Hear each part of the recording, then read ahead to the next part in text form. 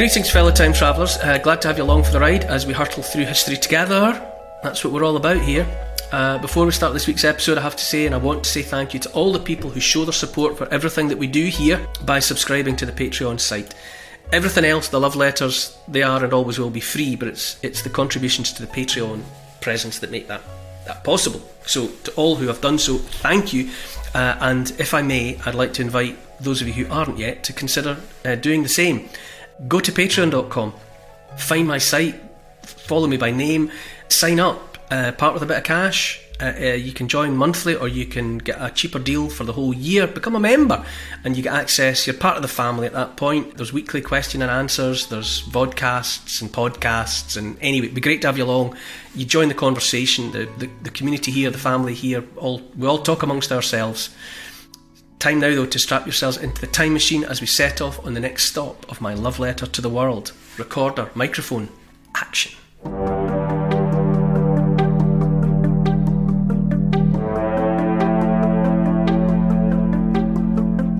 A vast, glittering empire ruling for over 1,000 years.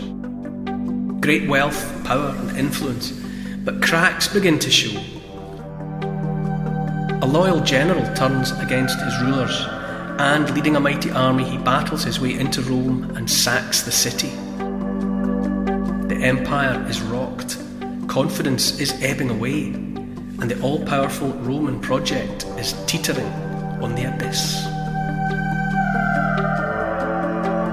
Endeavouring to understand history in hopes of illuminating the future, I'm Neil Oliver, and this is my love letter to the world.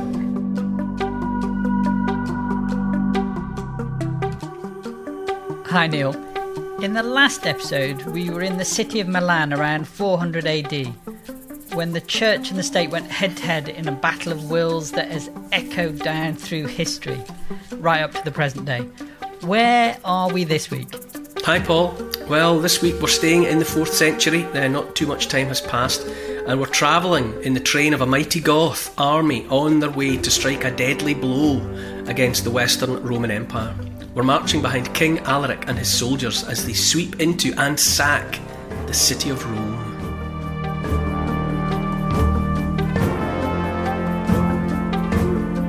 It's one of those images from history I think that everyone's heard of, probably don't know much about the details. It's when Rome was sacked, which is to say invaded and messed about by Alaric the Goth and his Goths.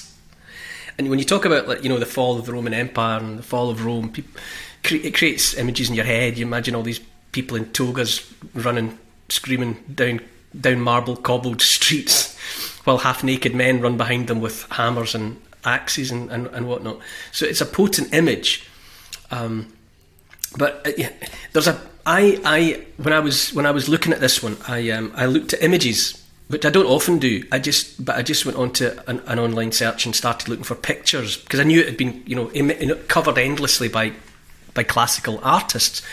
And there's a late 19th century painting by a French artist called Joseph Noel Sylvestre. It's called The Sack of Rome, and it's pretty classic and pretty typical. You've got a column, a white marble column with a suitably patrician-looking Roman, a statue of a Roman on top of it. White, clean, pure, beautiful Roman. And he's being climbed up by a couple of half-naked barbarians. And they've got a noose around the neck of the statue, and they're obviously going to pull it down. And so you'd have to be pretty culturally blind not to read to read the language of paintings. We don't study people like, well, you did, Paul, but I didn't. I don't know anything about art, but I know there's a language that the classical artists were communicating, telling stories with a language, and there's symbolism in the way that they framed things and structured things and the elements that they included. But in this instance, you look at it and you think, yeah, the statue on the column is civilization. And the hairy-arsed barbarians are about to pull civilization down. It's a very simple image.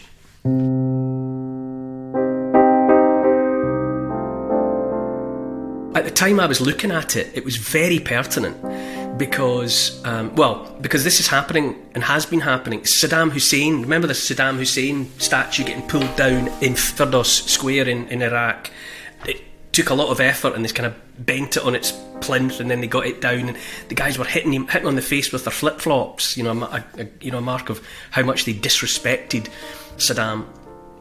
But much closer to home, and more recently, obviously, there was that pulling down of the statue of Edward Colston in Bristol. You remember? The guy who was, he was either a grotesque slaver or a wonderful philanthropist.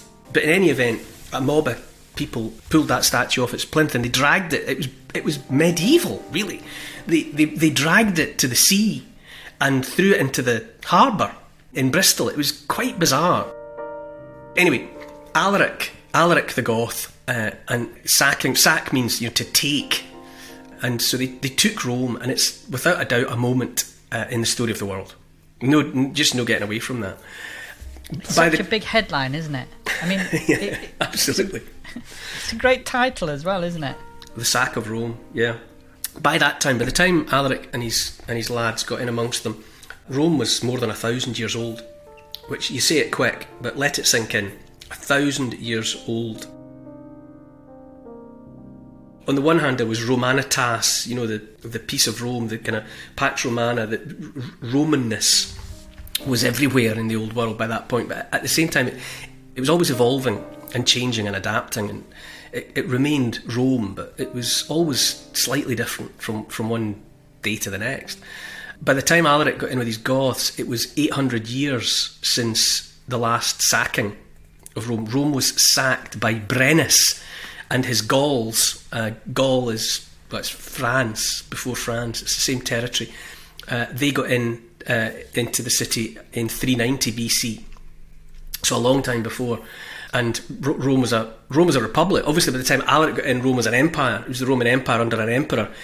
When Brennus got in among them, it was the Republic of Rome. And those republicans, God bless them, complained to Brennus that they were being badly mistreated by the Gauls. To which Brennus is supposed to have replied, "Woe to the vanquished," which is old barbarian speak for "get it up, you." And of course, this has all been recorded after the fact, and it's who knows who said what and in what language. But the fact of the matter is, Alaric. By the time of Alaric, how come the Gauls didn't take over the whole of the Rome at that point? They weren't organised enough. They drifted away, and ultimately they got beaten. It was like they won it was a high point. It was a moment. They got their way. They got in. It was like Bannockburn for the Scots. It was a shining moment. But subsequently, the Romans pulled themselves back together and dealt with the threat, and reclaimed Rome. And Rome. This is what I mean. Rome had. When you last for 1,000 years, you've seen it all and done it all, and you've had a lot of it done to you. You don't exist for a millennium without seeing a bit.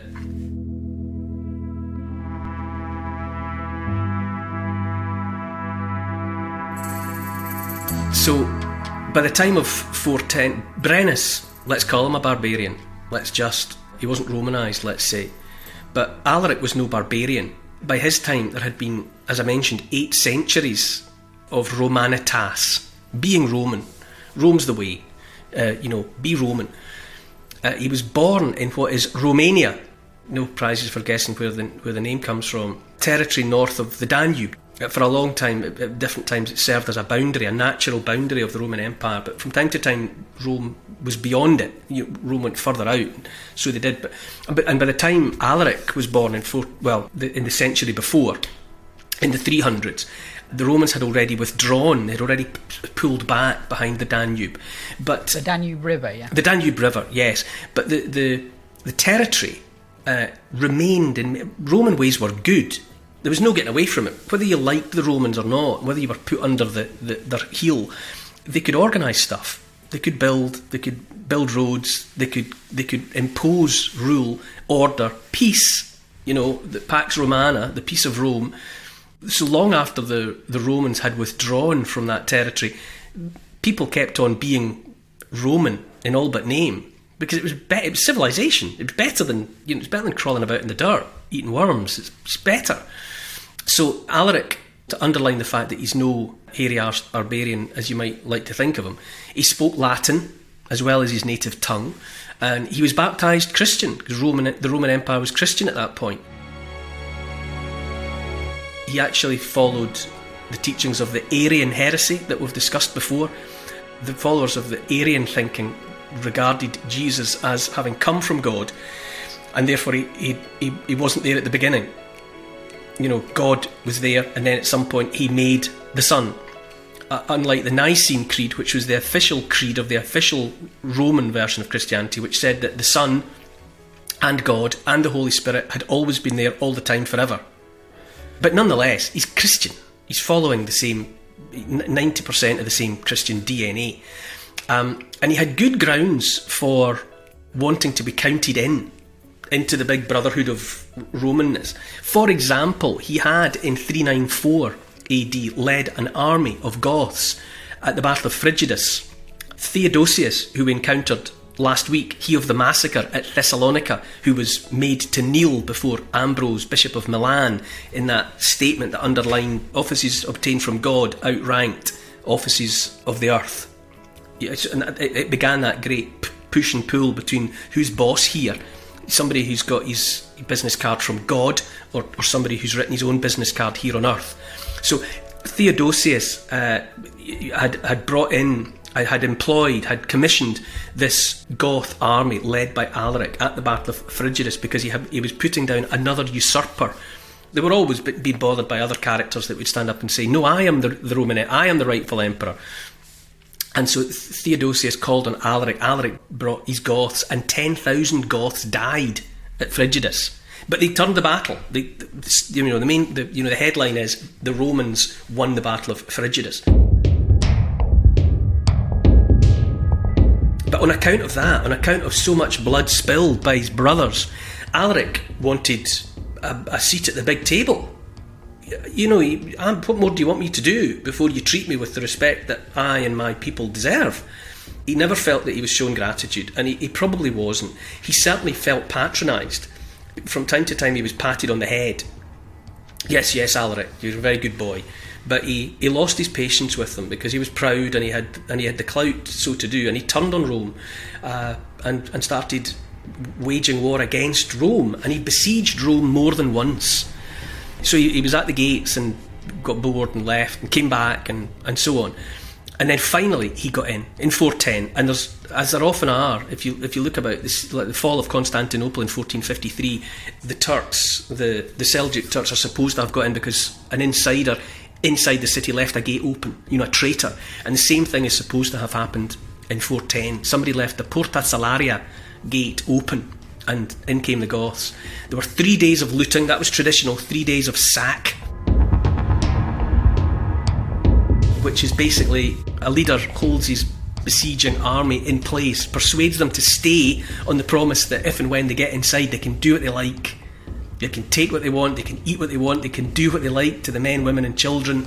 All bets are off for 3 days. It's traditional. The roads and the alleyways and the rivers of cities tend to run red with blood during the 3 days of sack.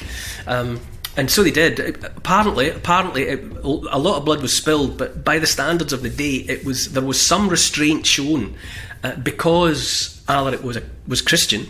He ordered that holy places, Christian places, be respected, specifically where people had got inside churches and other places of worship and claimed sanctuary. They were to be left untouched. And that seems to have been respected up to a point. Nonetheless, Rome has fallen. The great city, the eternal city, has fallen, and it sent shockwaves through Christendom. How could this be? It was the unthinkable. It's a 9/11 moment, only worse. It's like the whole of Manhattan Island has now sunk. It's that kind of scale of horror, and it never went away. It never has gone away.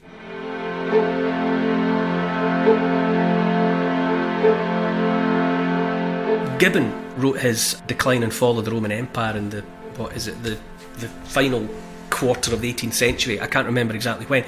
And even by then, all those centuries later, he was able to write that this awful catastrophe of Rome filled the astonished empire with grief and terror.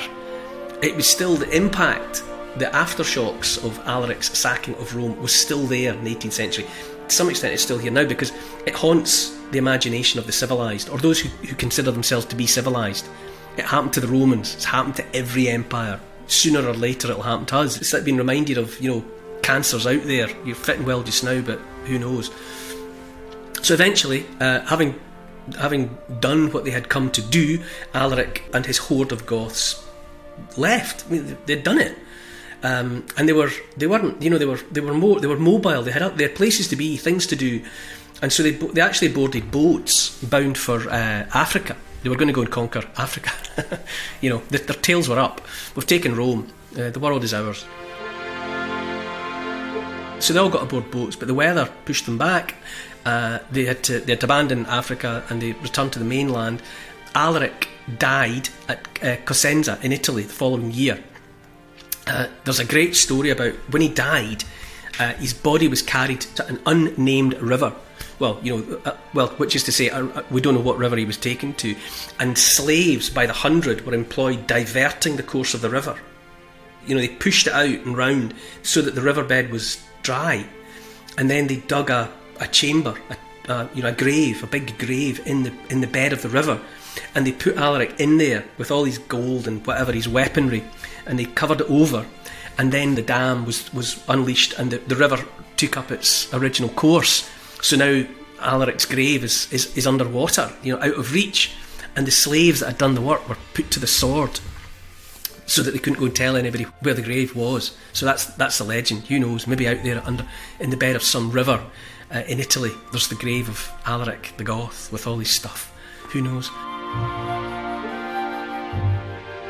The point, though, to get, this is a moment, the sacking of Rome by the Goths, barbarians, all that imagery. It was not actually the end of Rome. It's 410 AD, but it didn't finish it. Rome didn't get renamed, it didn't become something else, but it was in decline, it was in terminal decline, and the decline would not be halted.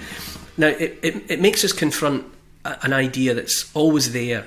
You get told that things get too big to fail, corporations, empires, whatever. We're now so big nothing can touch us, and it's not the case. The truth of history, whether you accept it or not, is that big always fails in the end.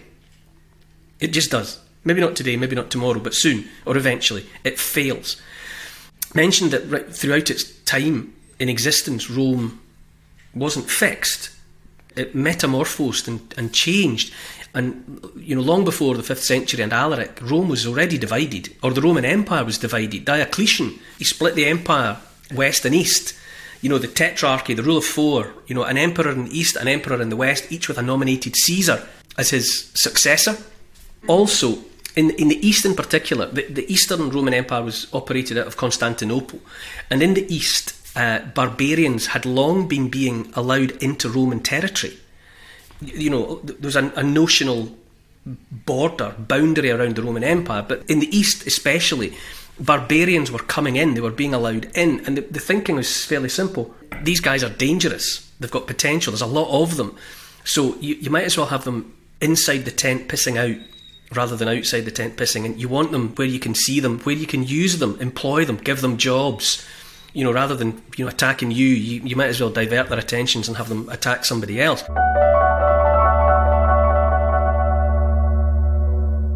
There had been an edict passed in the 3rd century granting Roman citizenship. Everyone within the Roman Empire at the moment is Roman citizen. All the same rights apply. So by the 5th century, it was hard to say who was and wasn't Roman.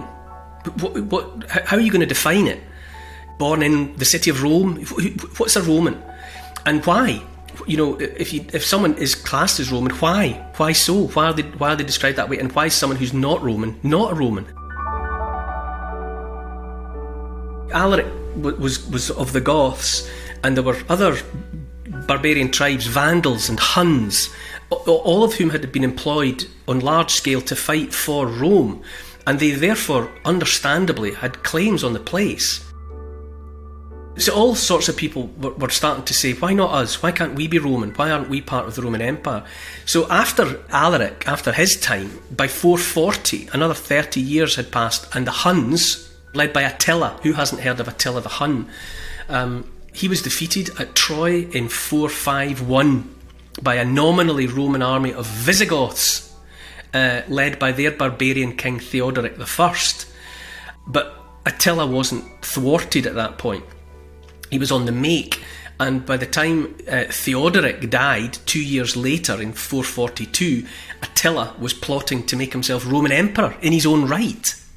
So this is what's going on. These are people who many within the Roman Empire would have considered foreigners, and yet there's Attila, a Hun, feeling entitled to claim the seat, to make himself emperor of Rome.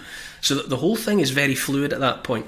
The last Roman emperor, if you like, in the West was Flavius Romulus Augustus, and he was a bit of a high wind in the summertime. He was a bit flimsy, and he didn't really amount to much. And he was knocked off his perch by Odoacer in 476.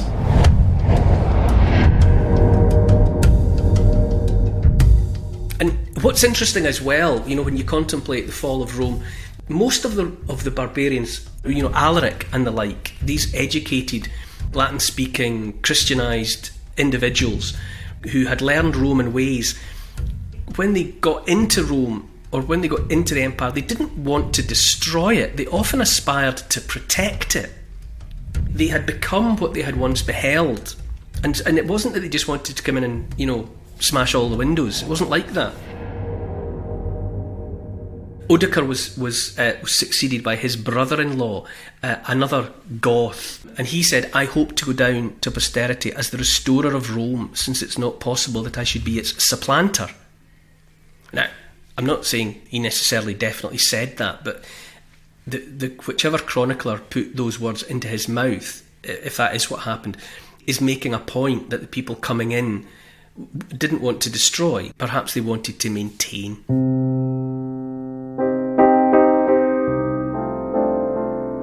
I've mentioned before about Kenneth Clarke, not the MP, the art critic and historian. His great work, I would say, was Civilization.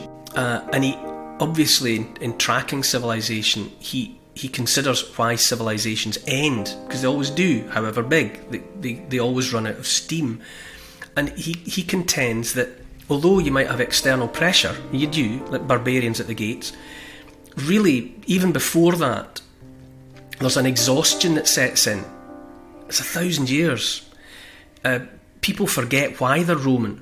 They forget where they came from. They don't necessarily remember the sacrifices that were made to create the civilization. They become contemptuous of it. Remember, we talked about that with Hannah Arendt, who covered Nazi war criminal trials and considered the banality of evil. And she suggested that, that people become exhausted and contemptuous of what they've always had, and they become vulnerable to those suggesting something else. Kenneth Clarke said that civilizations fail because of fear of war, fear of invasion, fear of plague and famine that make it simply not worthwhile constructing things or planting next year's crops. Now, I invite you to consider how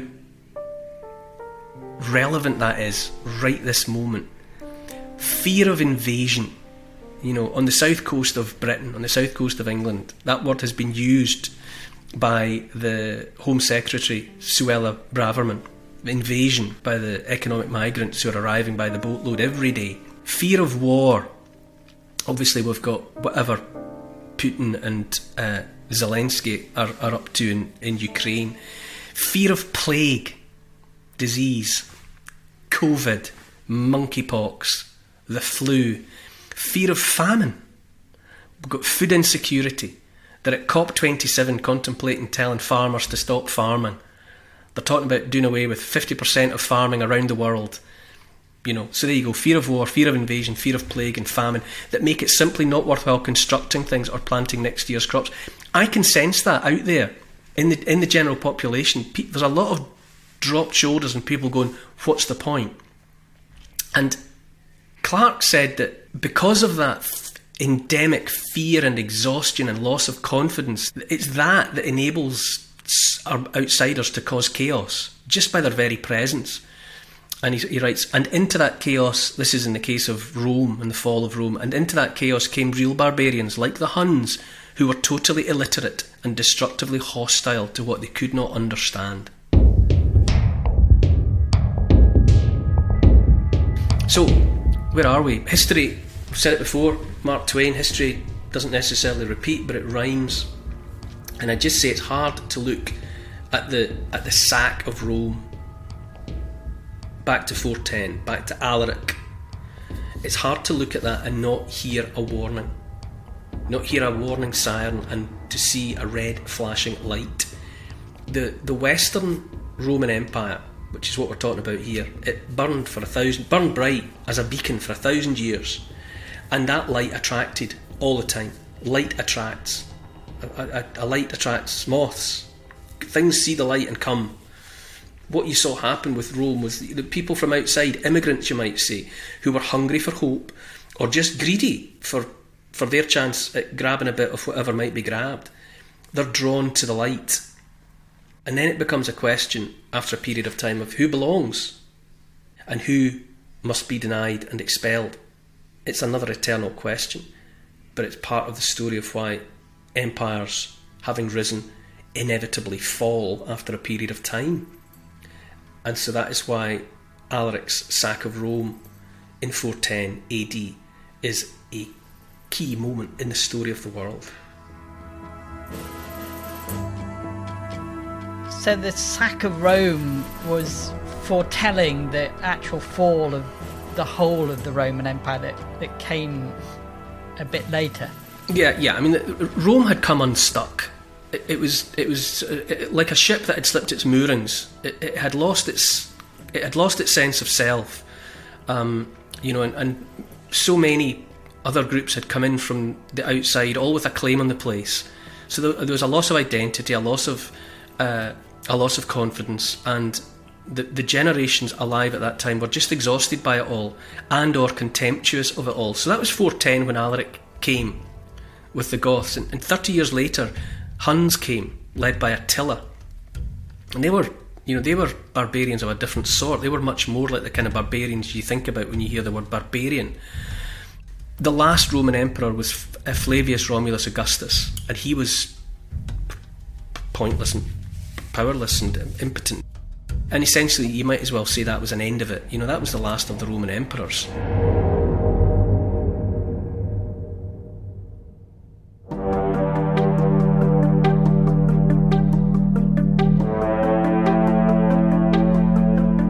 A birth clouded in mystery and the mists of time. From a young age, he was known as honest, decent and trustworthy. Visions, recitation and submission. A force of great energy and possibilities. Confident and insistent. A seismic event that made everything different. Next time in my love letter to the world. To help support this podcast and to get access to new and exclusive history and comment vodcasts every week, sign up to my Neil Oliver Patreon site. It'd be great to see you there. Check out the Instagram account called Neil Oliver Love Letter. My YouTube channel is simply called The Neil Oliver Channel. And to help build this podcast, tell your friends about it, get them listening, and write a review to convince the online crowd to join us. For further reading about these moments in time, you could try my book. It's called The Story of the World in 100 Moments, and it's published by Transworld.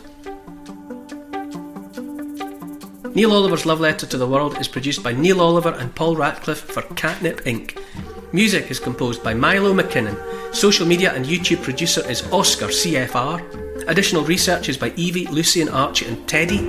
Finance is by Catherine and Trudy. Post-production is by Althorpe Studios and the graphics are by Paul Plowman. Thanks for listening. This has been a Catnip Inc. Podcasts production.